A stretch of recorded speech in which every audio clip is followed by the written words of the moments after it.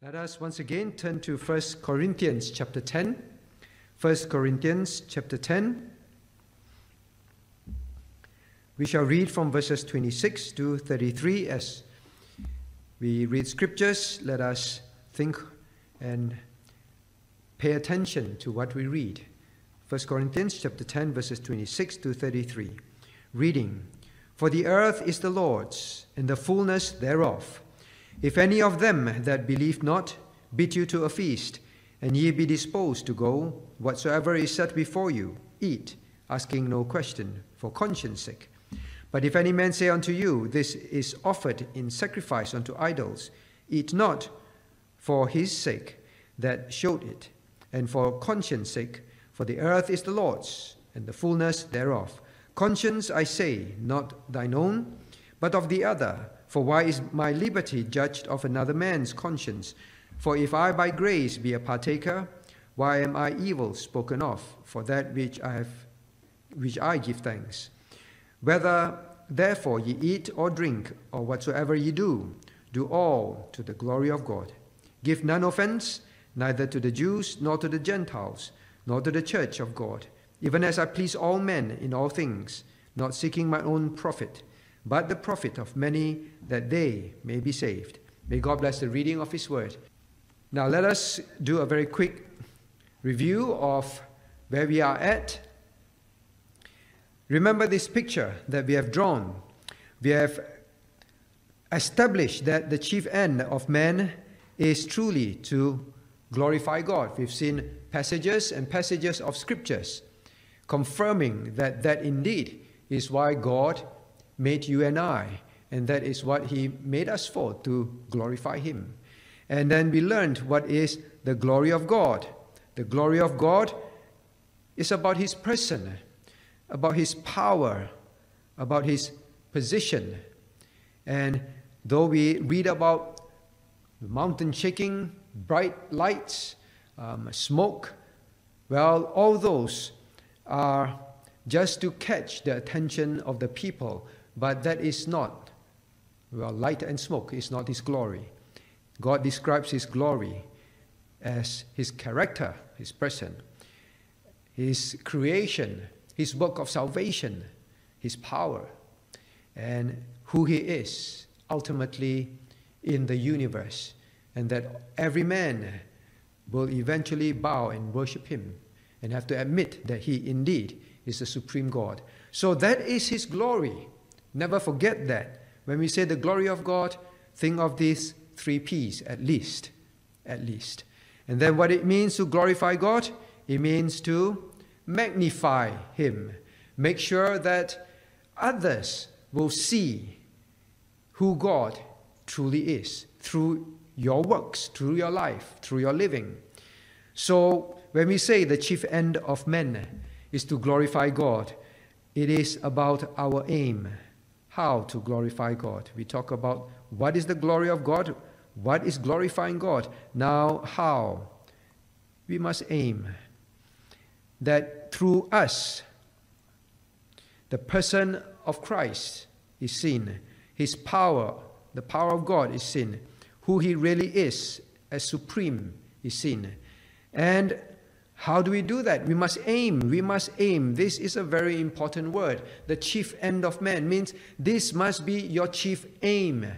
You really focus and let this be the one thing that is in your sights all the time. If someone is aiming at something, he's always looking at the sights of the gun, for example, never taking the eyes off it and concentrating. So we must concentrate. We must be very focused on what? The person of Christ, how to magnify the person of Christ. Be Christ-like. Everything that we learn in the Bible to obey is to be Christ-like. Then we glorify Him. It is not nebulous. Glorify God. What does it mean? It is simply being Christ-like. Then how do we reflect? How do we magnify His power? Make sure we point people to God. In everything that we do, give glory to Him. People really see that He is the one. Don't steal glory from God. So always make sure that they will know Him. They will not remember me. They won't, if they don't thank me, it does not matter. All that matters is I have pointed them away from me and onto the glorious God. All right? So that is what it means. We studied some examples. Then His position. How do we show, magnify that God is indeed supreme? Well, by our life, that He is truly the Lord of our lives. The Christian that lives like he is the master of his own life cannot say that he is glorifying God. So when we understand all this, then we have to ask ourselves the next thing. That is what we'll cover today. Now, so we know the chief end of man. We drew that.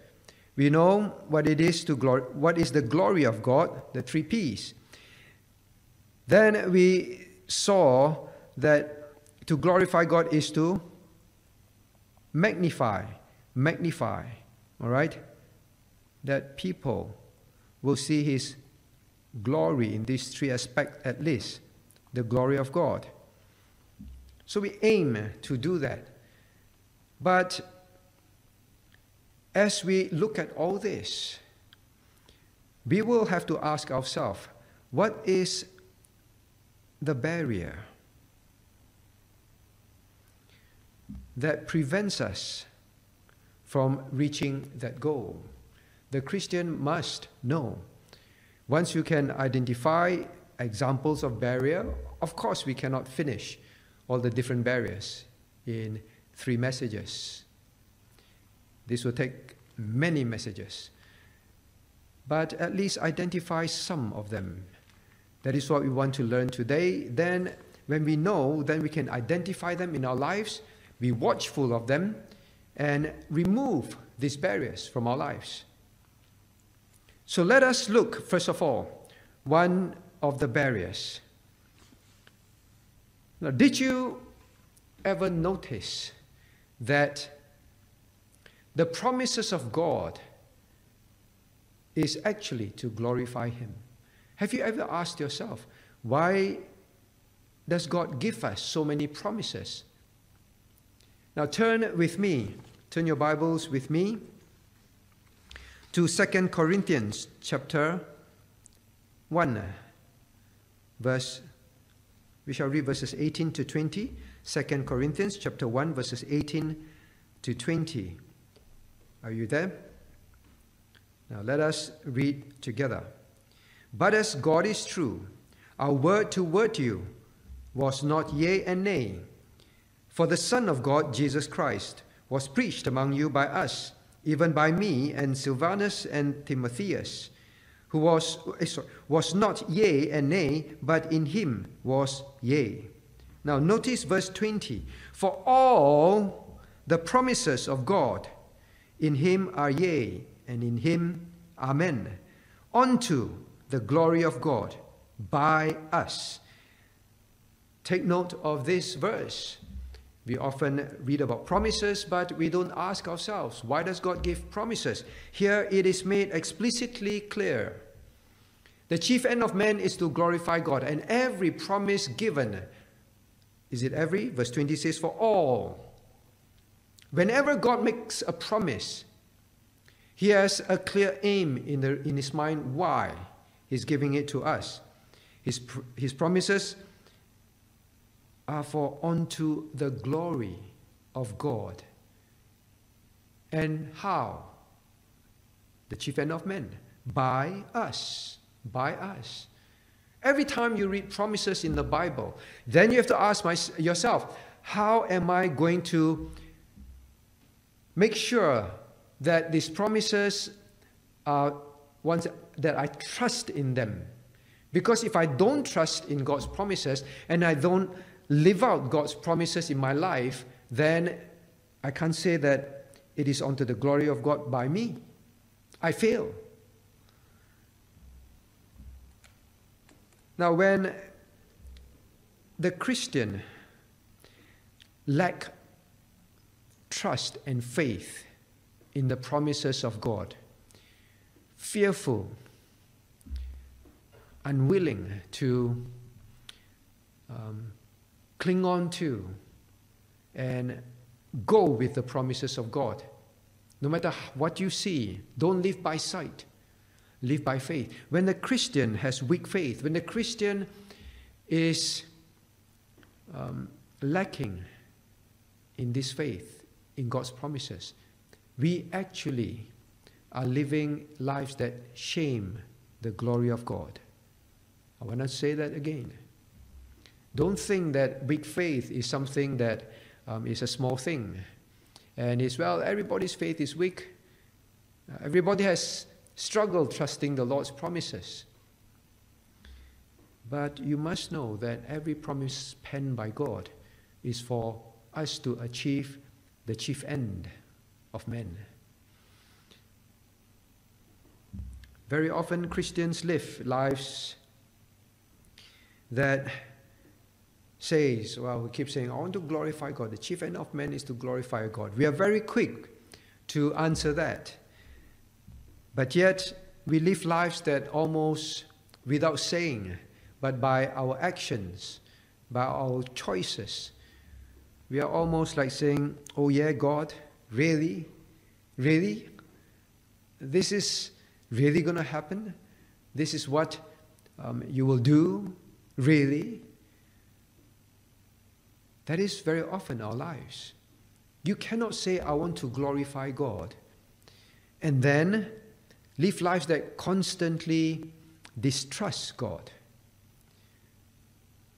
It is not by our lips alone that we glorify God. I want to live out the chief end of man.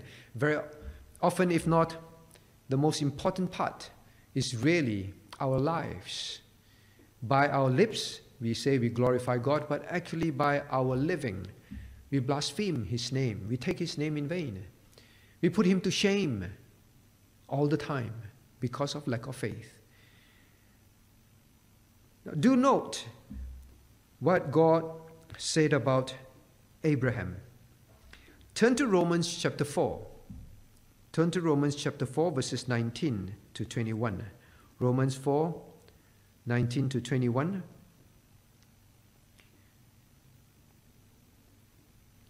All right, if you're there. Now, if you have this barrier, you have this problem of trusting in God, may this stir you. Romans 4, 19 to 21. And being not weak in faith. We should not be weak in faith. This is obviously talking about Abraham. He considered not his own body now dead, when he was about 100 years old, neither yet the deadness of Sarah's womb. He staggered not at the promise of God through unbelief, but was strong in faith, and what? Giving glory to God. Being strong in faith, being not weak in faith, he gave glory to God. Christian, do not look at circumstances, situation, and say, you don't understand, my life is different. Abraham would be the one that is fully qualified to say, come on, it's not possible. My situation is different from others. He's 100 years old. Why do you think God gives this kind of details? Why do you think God says Sarah's womb was dead? It's an impossibility. But he staggered not. He heard, he believed, and he did not shake. He stood very firm. As if when he heard it, he just simply knew that it's as good as done. He staggered not at what? At the promise. At the promise. Christian, when we read promises of God, when God says, live like that, I will help you. Lead your family like that, I will help you. Trust me. Obey. My commandments, they are not grievous, they are to help you. It is for your good. We always say, yes, it is meant for my good and for His glory. But really, unbelief in the promises of God shames God. Now look at verse 21 of Romans 4. and being persuaded? No. And being fully persuaded. Persuaded about what? What he had promised that word again. He was also able to perform. What is it saying? When God makes a promise and we stagger and we are not fully persuaded, we may be persuaded, well, maybe it will work in certain situations. Maybe I am persuaded if I were younger. Abraham can say that. Maybe we are talking about, well, Sarah 50 years ago, I can believe that. No, fully. Half persuasion, semi-persuasion, three-quarter persuasion of God's promises does not glorify Him. Why? Explained here. What He had promised, He was able also to perform. Also, God does not promise and then make empty promises and are not able. He promised and He can definitely do it as well. Do what? Well, in this case, it's specifically about Sarah, Abraham, having a child at their very senior age. Christians, why does lacking faith shame God? It's because we are saying, God, you cannot do what you say. You cannot perform what you have promised. It is not possible. Well, you may say it in your heart, and no one knows. Remember we said, I think in the second or first session, glorifying God is not simply showing outwardly. Yes, we drew the diagram, shining forth, magnifying to men, but glorifying God is also about the persuasion in your heart. How you think about God, what you think about God, your impression of who God is and what He can do, that either shames God in your mind or glorifies Him inside within you, before you even talk about glorifying God before men. What is God in your heart? Can you imagine when God makes promises and you say, my child, why do you fear in this situation? I know what you're going through. It looks impossible. It looks very difficult. But my child, why do you think this way about me? That I cannot do it. That I will fail you when you live for me, when you obey my commandments. Why do you think I will fail you? Because many of us, we keep looking at our situation, looking at the things around us, looking at what we have, what we don't have. Then we think it is always things and us. But God says, it is me. It is me. Why do you doubt me? So I hope we remember from now onwards, maybe make it a memory verse. 2 Corinthians chapter 1 verse 20, for all the promises of God in Him are yea, and in Him amen, unto the glory of God by us.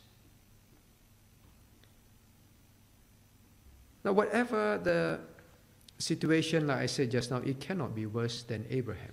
Cannot be more impossible than Abraham. Some of us have been living lives in disobedience to certain things that you know God says you must do. Everyone has gone through it, but you still fear, whatever it is.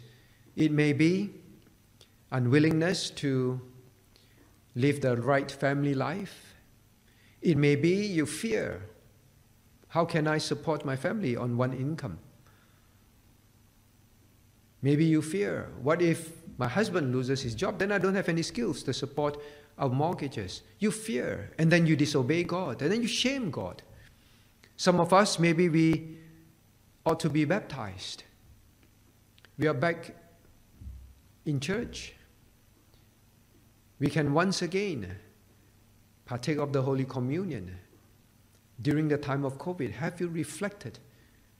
When everyone is so anxious to come back, that we can have Holy Communion, keep the one of the 2 sacraments.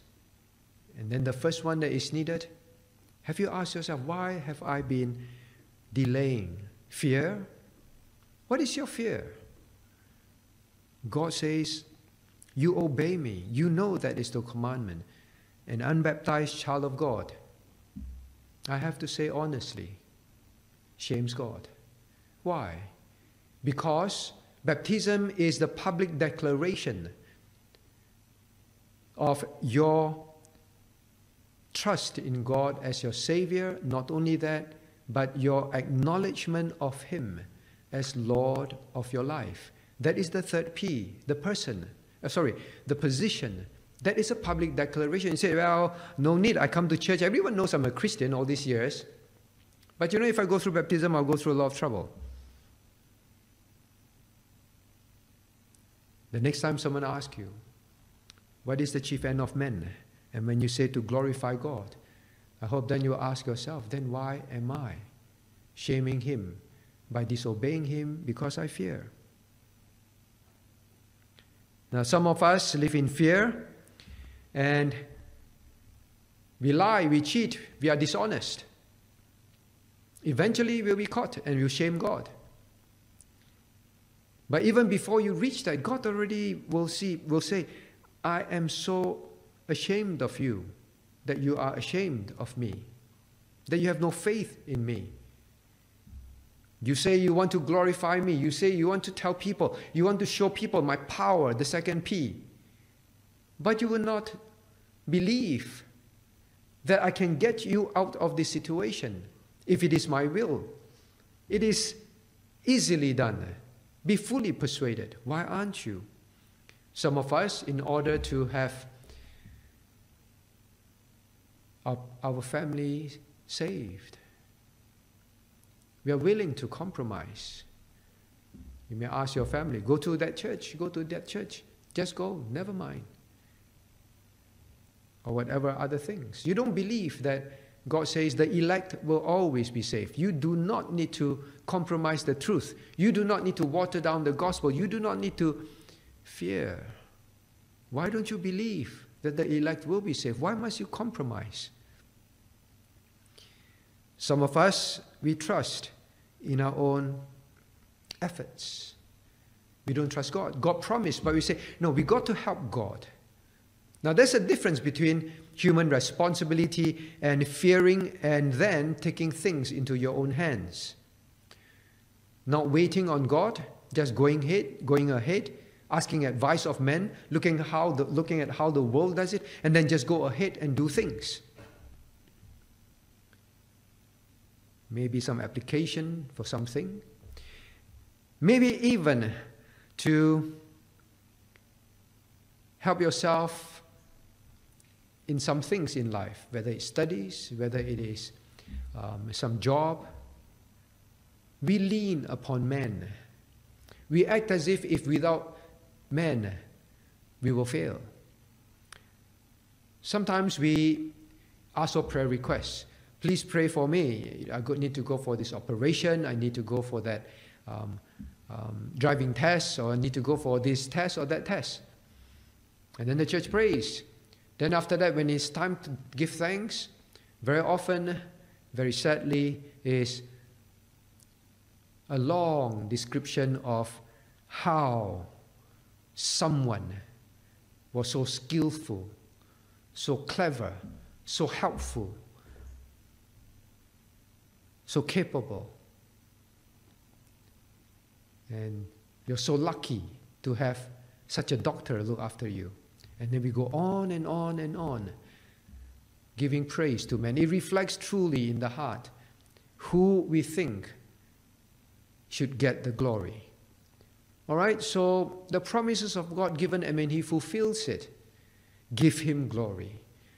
A child that does not fully, who is not fully persuaded at God's promises, lives a life that shames Him.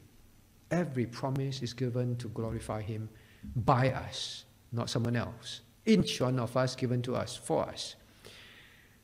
Now then we move to another aspect of promises. Does promises mean that it will be exactly as what we prayed for, how things should turn out, what the world sees as good, positive, good results, good outcome?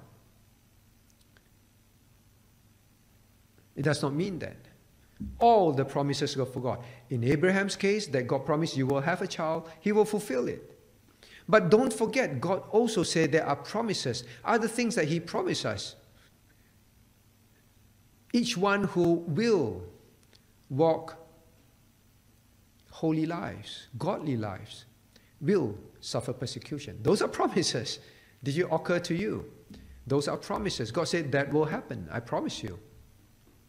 God also promised that as we live for him, he will that the truth will bring division between Christians, between family members. God says that is what will happen. I promise you. But he promises that as long as we are on his side, we are doing the right thing. We glorify him. So don't think that promises means it must always be what we pray for to turn out exactly as what we imagine and what we think would be good, that would glorify God. Because sometimes we can ask, now how can less than excellent results glorify God? Because we say, well, I must believe in God's promises, right? He will bless. We ask many, how come? Now, how can not being a manager at work glorify God? If I'm just an ordinary worker all my life, if I have only miracle results, ordinary results, because I put God first in coming to church, in serving him, in studying his word.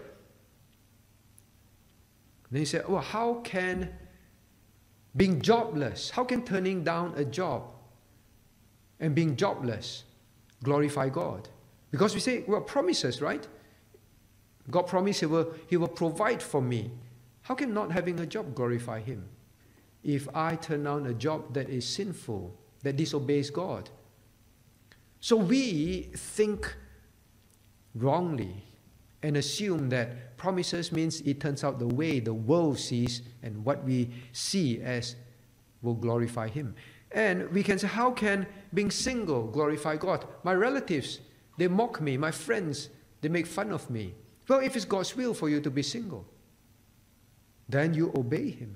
You glorify him. They say, no, if I just marry someone, then it looks like I'm blessed. Looks like God kept his promise. Promise is not what you want. Promise is what God wills in his decretive will for you. You might say, how can being sick glorify God? I must be healed. I must not go to church because I might fall sick. I must not do this. I must not do that. How can driving to church and getting into an accident and die glorify God? No, I better not. You see, the reality is we keep thinking only good, humanly speaking, good outcomes glorifies God's promises.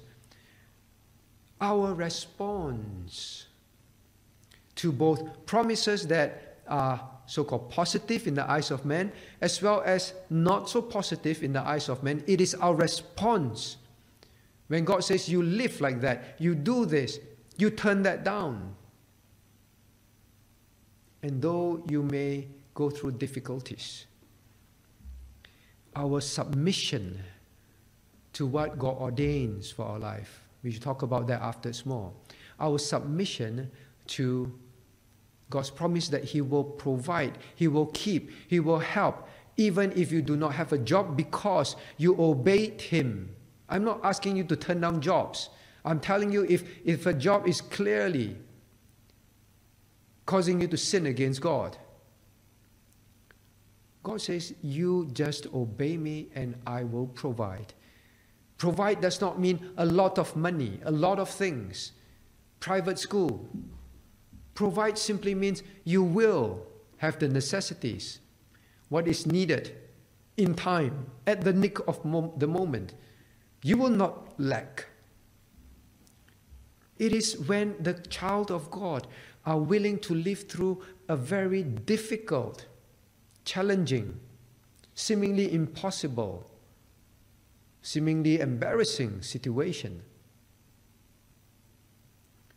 You think for Abraham and Sarah to say, oh, we're going to have a child, you think people won't laugh at them? Even Sarah herself laughed. Seemingly very, very impossible and difficult, but how we are willing to still trust in God, that is what glorifies Him. It is not when I'm wealthy, when I'm healthy, when I have no problems in life, by compromising, I glorify Him. No. That is not what God says regarding His promises.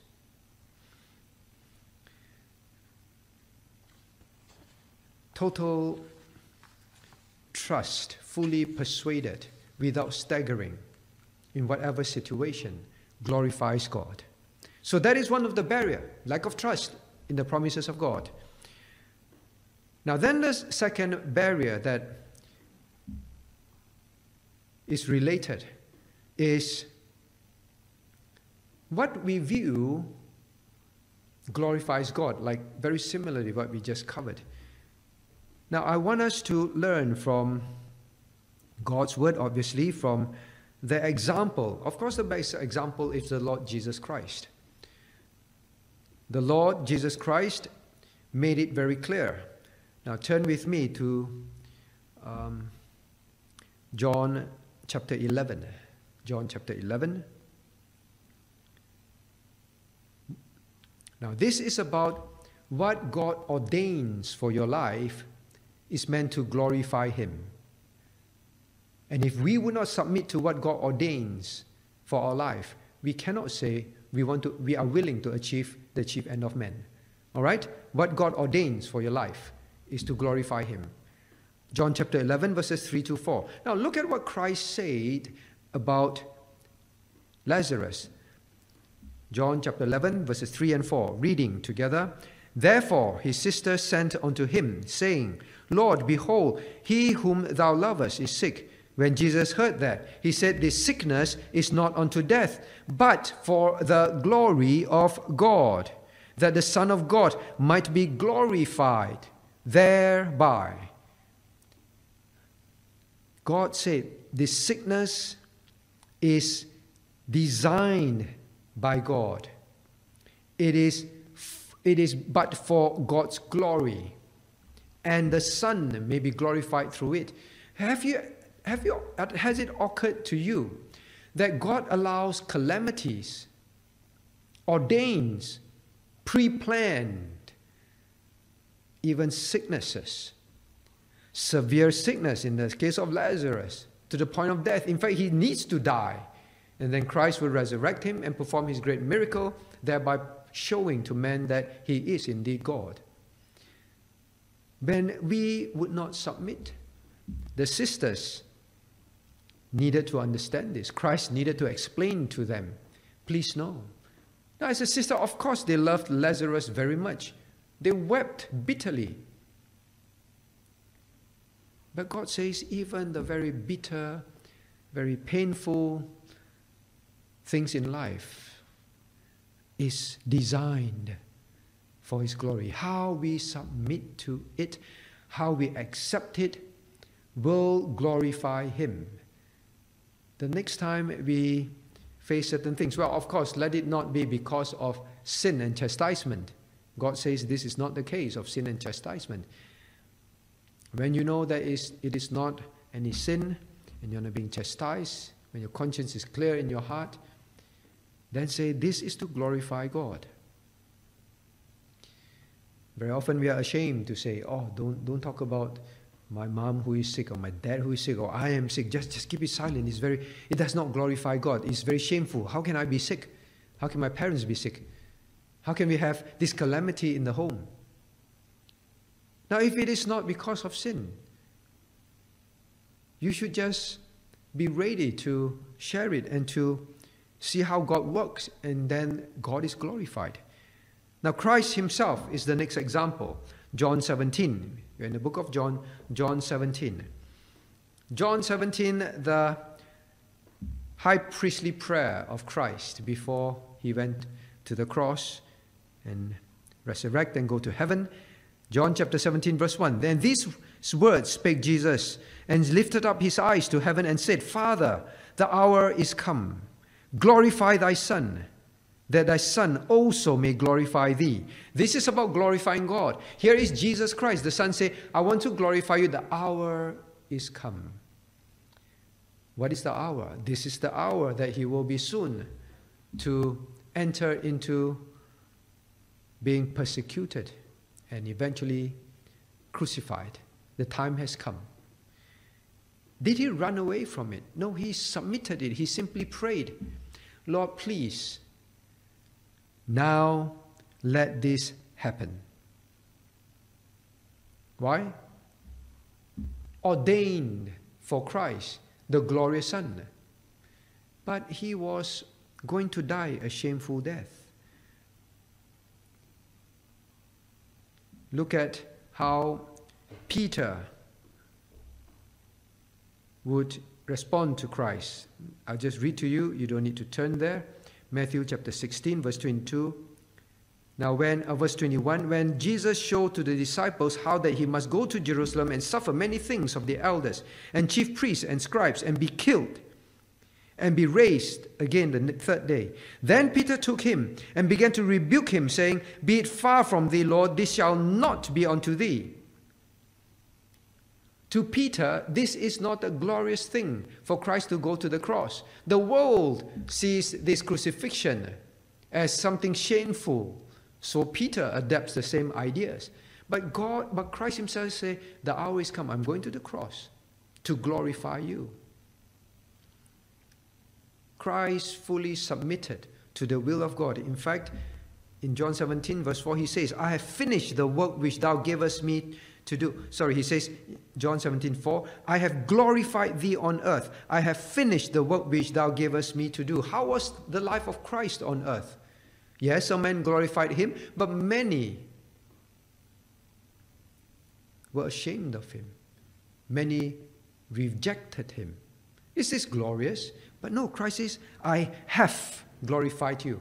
The life of submission to what the Father ordained for his life. He simply submitted to it, lifted out, and he says, I have glorified thee. You want to say, Lord, I have glorified you before you die? Like Christ? Then you have to ask yourself, have I always humbly, joyfully submitted to whatever God allows, whether it's illness that lasted my life, that made life very difficult at the end of my life? Some of us may face that. Don't fear. Don't live with a long face and say, I've got cancer. Oh, this is like at the end of the world.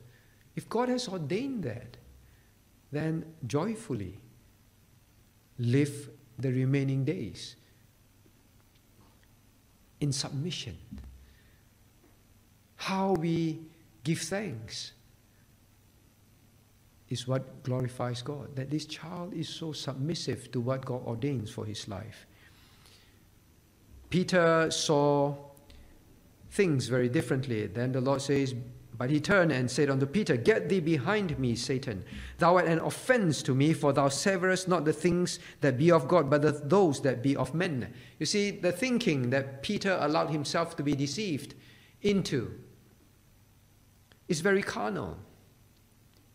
Submission to what God ordains, like the Apostle Paul, when he says in 2 Corinthians 12:9-10, and he said unto me, My grace is sufficient for thee, for my strength is made perfect in weakness. What did Paul say?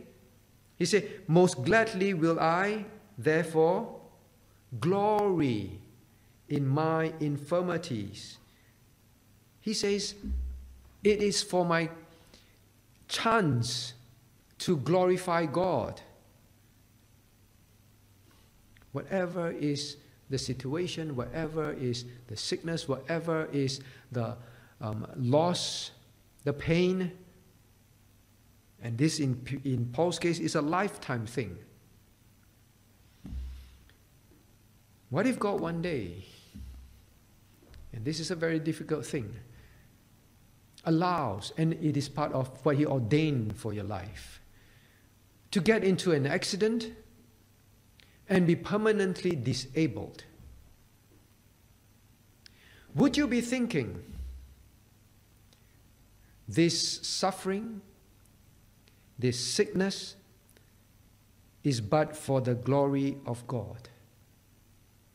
Or are you going to say, why, Lord, why? That does not glorify God. Now, Paul says, I will I'd rather have this than, if this is what God ordained for my life, I'd rather have this. I'd rather have this sickness than have no sickness. If this sickness is what God has ordained, and all things are meant for His glory, then I'd rather have this. Do you complain? I rather not. I wish I didn't go there. Then I would not have gotten into this accident. Then my child would not have died. Then I would not have had this loss in my life. I wish. But Paul says, I'd rather not have avoided this.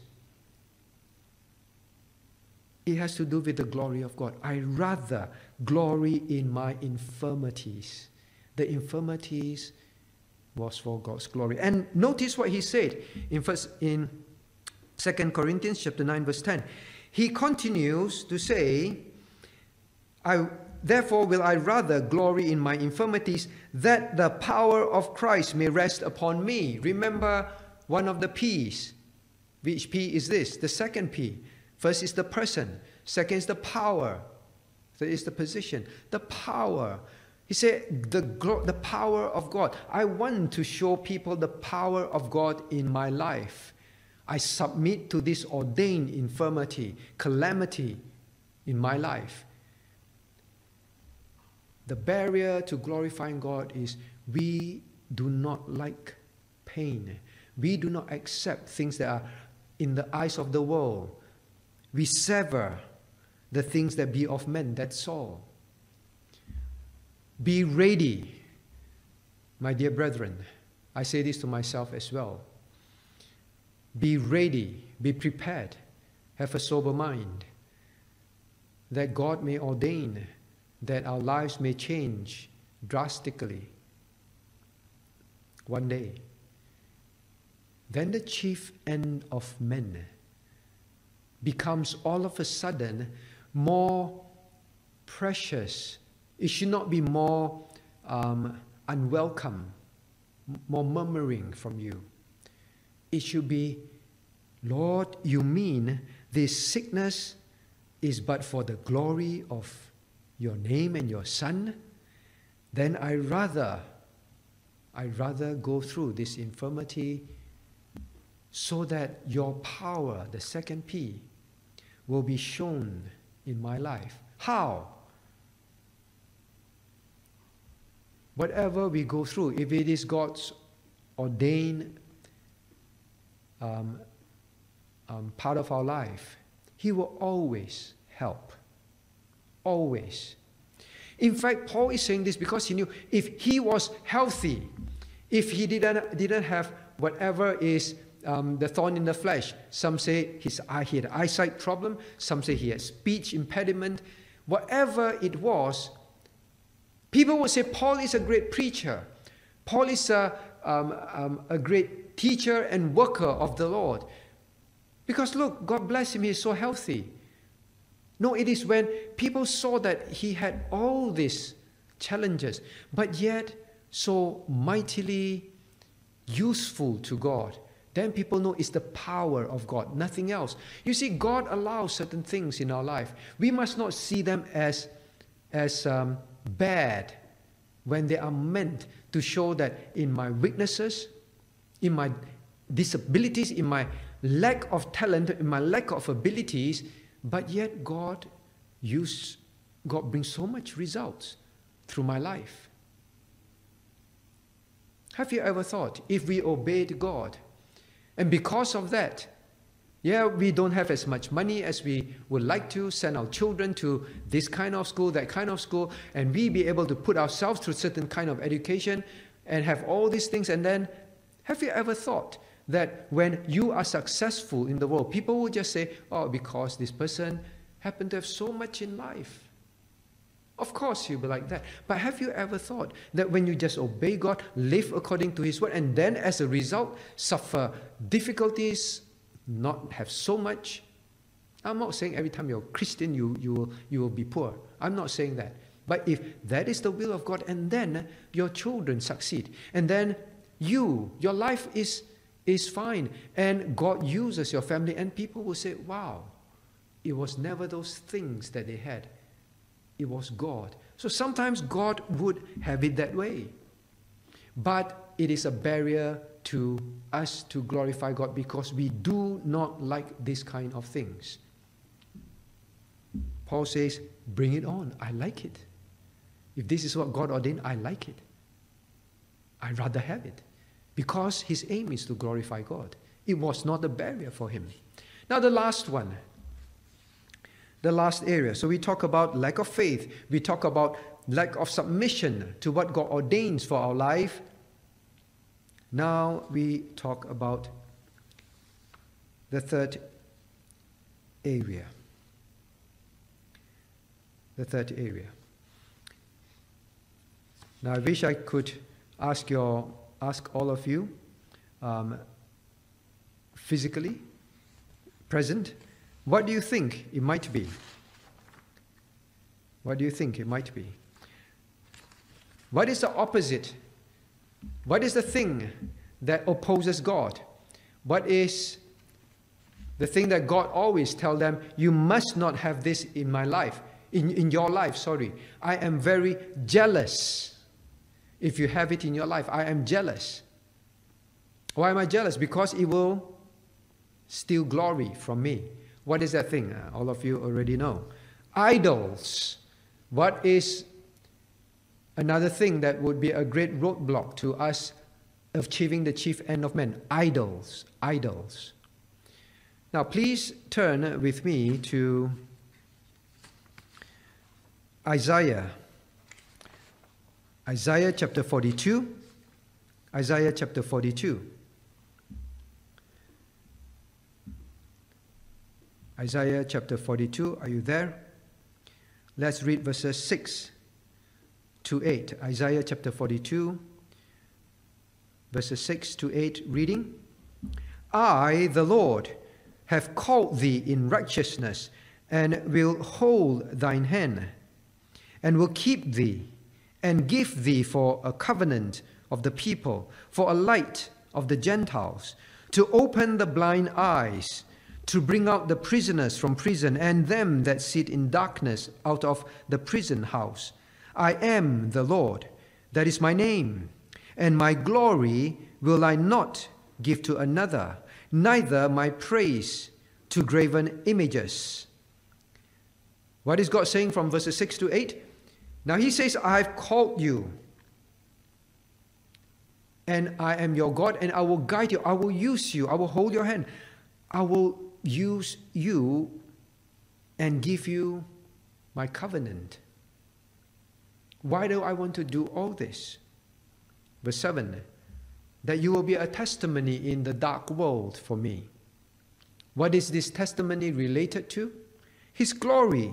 Verse 8, he linked it in. So that when people get saved, my elect, I chose you to and lead you to my elect. And when they get saved, they will now see me for who I am and glorify me. So here, God says, my glory will I not give to another, not to any man. Make sure we don't steal God's glory. And then, neither to graven images. I do not want people to praise graven images. I am the one, not images, not idols. What is an idol? God says, I will not give glory to idols. So we better know what is an idol. Do we have idols? If we have idols, then we cannot say, I am living out the chief end of men. We better get rid of those idols. Now, I found something that was quite interesting, how this person used 7 T's. I was trying to find out idols. What's the best way to help you remember idols? I've given a few descriptions. I don't want to repeat those descriptions.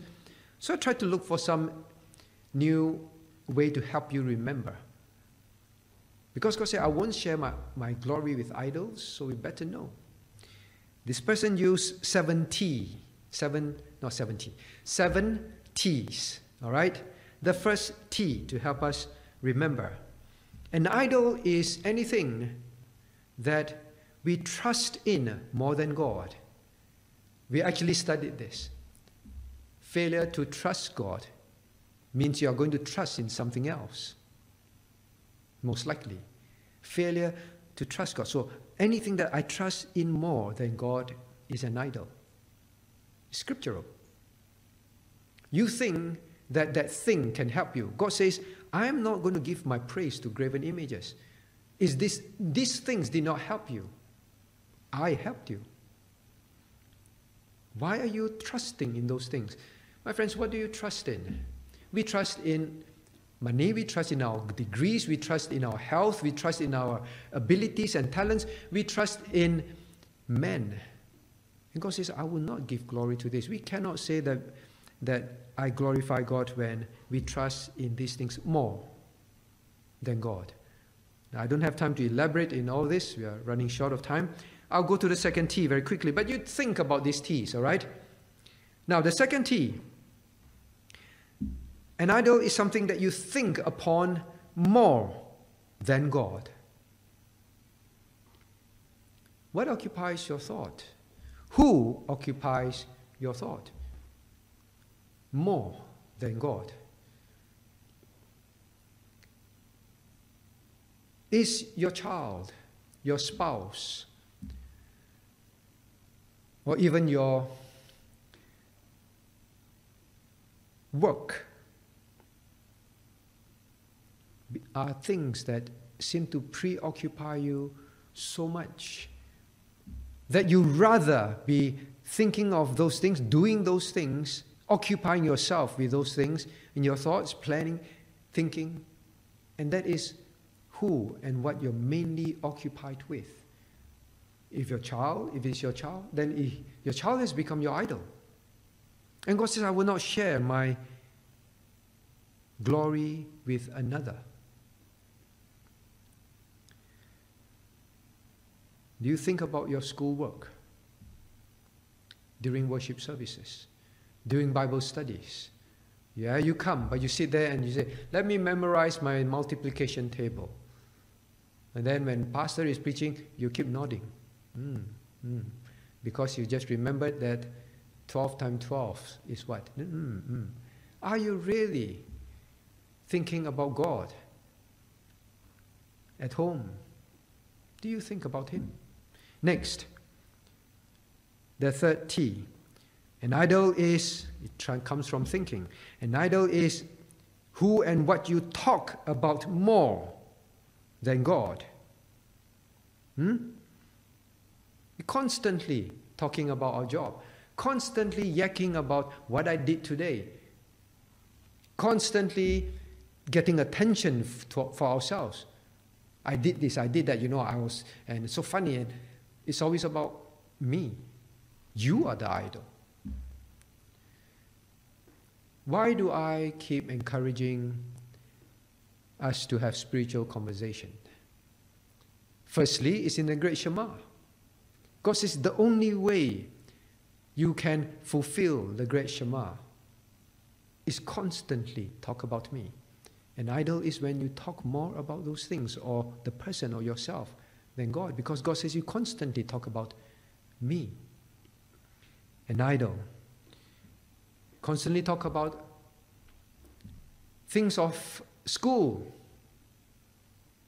job, hobbies, games, sports.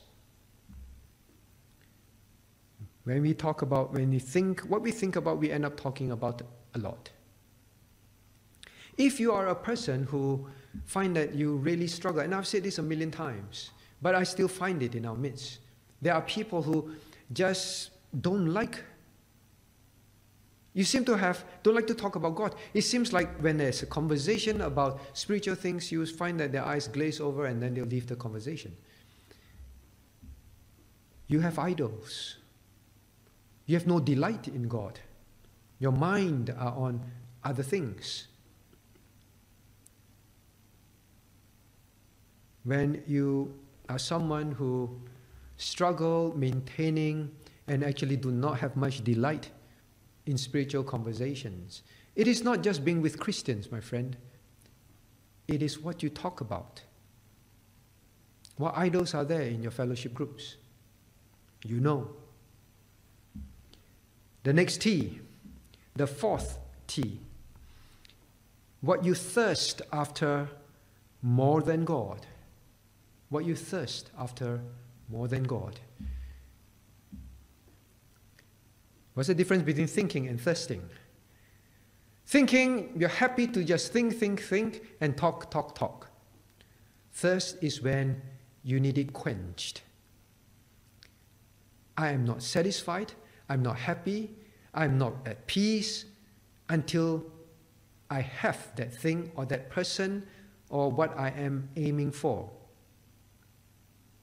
I am not satisfied, not quenched.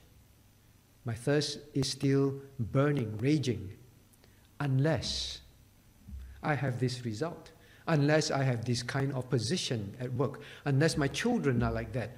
I'm thirsting for that, and I'll keep pursuing that.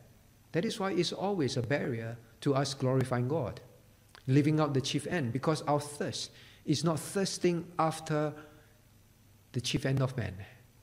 What you thirst, what you take pleasure in, what satisfies your flesh, your desire, your thirst. Now, that is number 4 and number 5. What you tremble at more than God, that's your idol. What you tremble at, what you fear more than God. This again is linked to the faith part that we spoke about. When you fear your boss more than you fear God.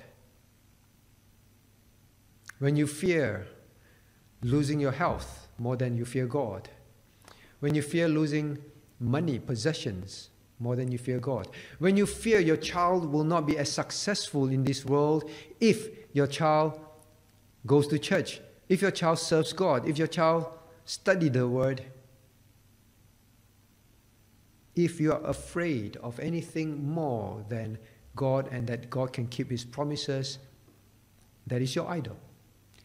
Please remember, God says, my glory will I not give to another, neither my praise to graven images, to things. Why do we want to give the glory to these things, to these idols? Number 6T, what you treasure more than God. You can sum it up, what you treasure. What would you give up? Or rather, I should say, what you would not give up, that you cling on to, that is a treasure to you, deep in your heart, no one may know.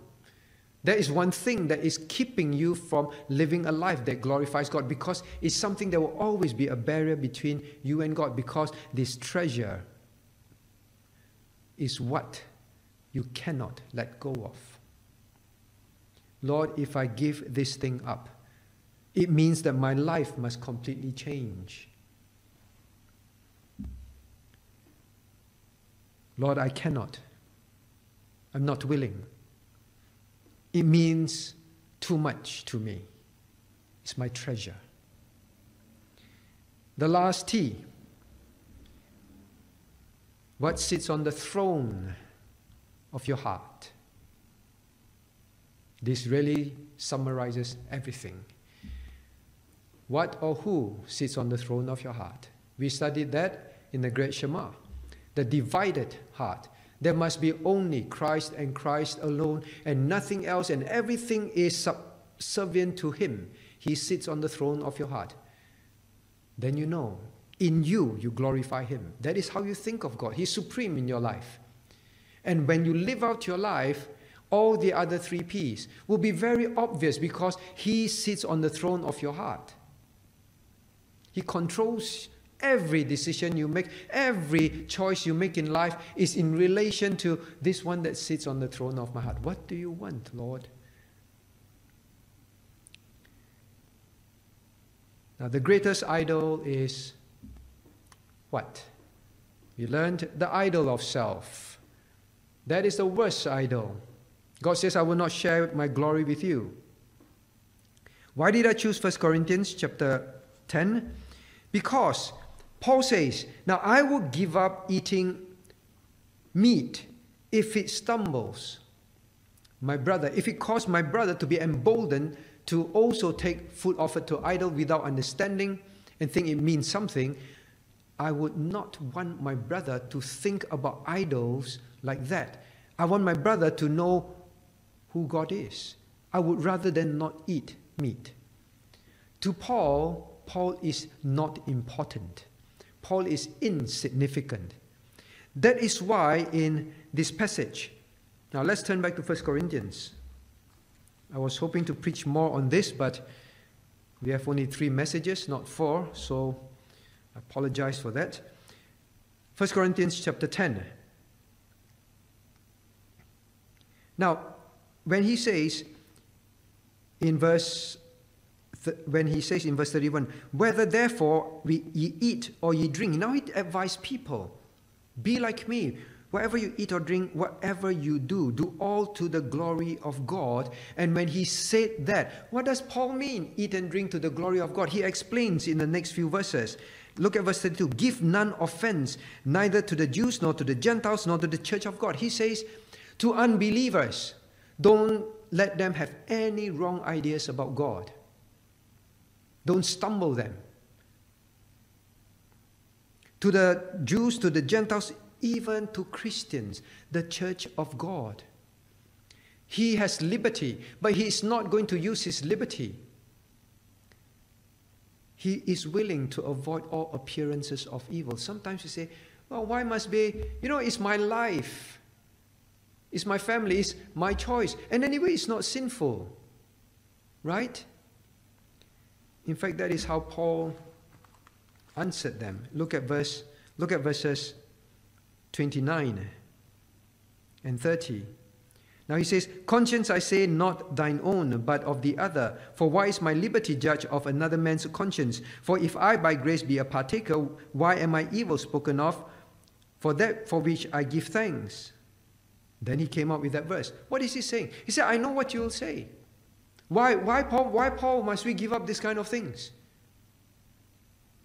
Because of someone else? Paul says, let us be nothing. If it will help people come to know Christ. How do we know? Verse 33. Even as I please all men in all things, not seeking mine own profit, to glorify God, it will take you to make sacrifices, to put aside yourself, even legitimate liberties. Many of us are not willing because the self is the idol. Which is why he mocked them in a sense in verse 29. He said, why is my liberty? Why? Yeah, you keep asking why? Because you are so self-centered. And then he says in verse 33, not my profit, but the profit of many, that they may be saved.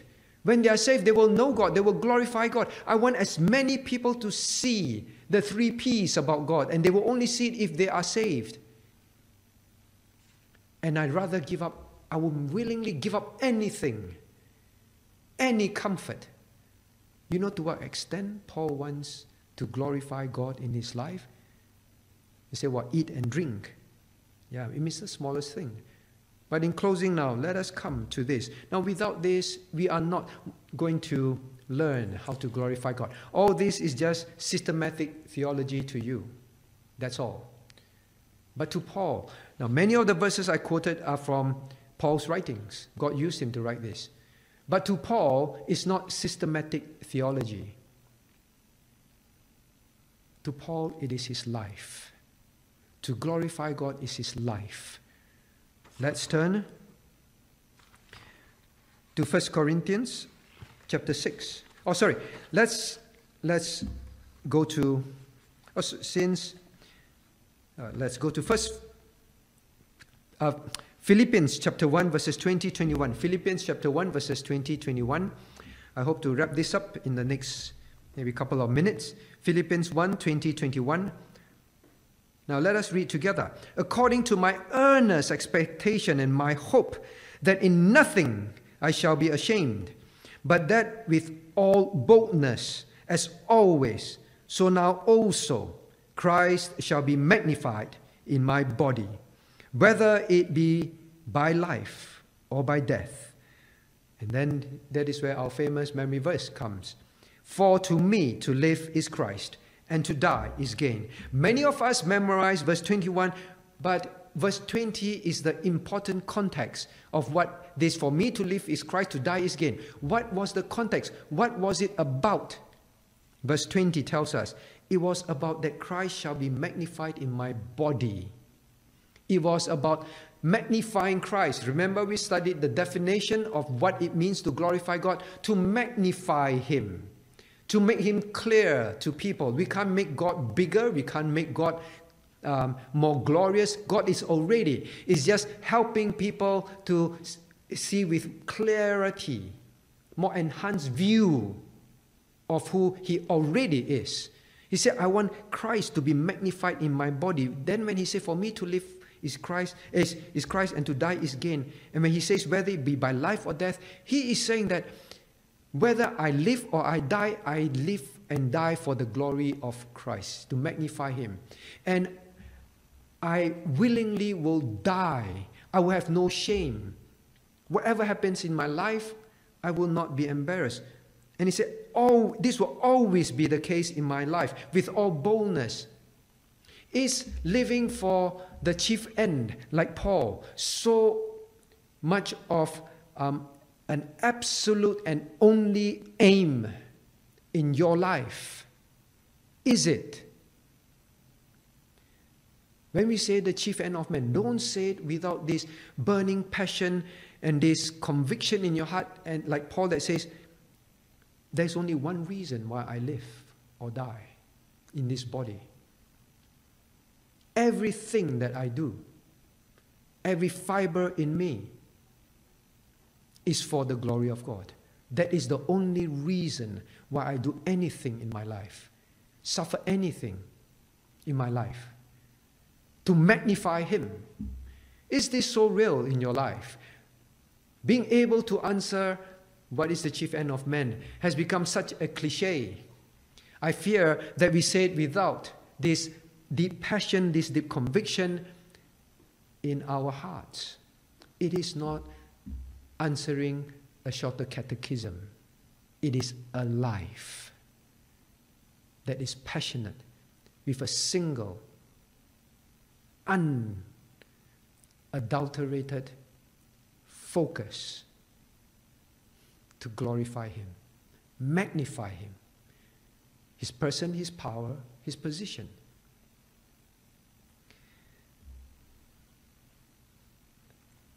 We come to the end of our camp soon. Some of you may come desiring to change. Some of you may come with a passion to change. But some may come as a routine. Every year we have camp, so I have camp. You may sign up, you may attend camp, but actually with no intention to make a change in your life. For Paul, it was life and death. It was not about an option. It was not about, well, just do things. It was life and death. Is it life and death to you to glorify God? Or just attend Bible studies? That's about it. What will it be when camp breaks? Go home, go to work, go back to old life, go back to old idols, Go back to old fears. Go back to old faithlessness. Go back. Therefore, you do not want to change because you're faithless. Or are you going to say, this camp will change with regards to my understanding and now my living of God's life, to God's glory. I want to show people by my character, I will obey everything to be Christ-like. I will keep pointing people to Him away from me so that they will know His power. I will have faith so that they will not doubt His power. I will endure all things because I want to show people that He's supreme in my life by my choices and by my submission. I want to change because I want to say like Paul, for me to live is Christ and to die is gain. So now also Christ shall be magnified in my body, whether by life or by death. Let us rise to sing the closing hymn.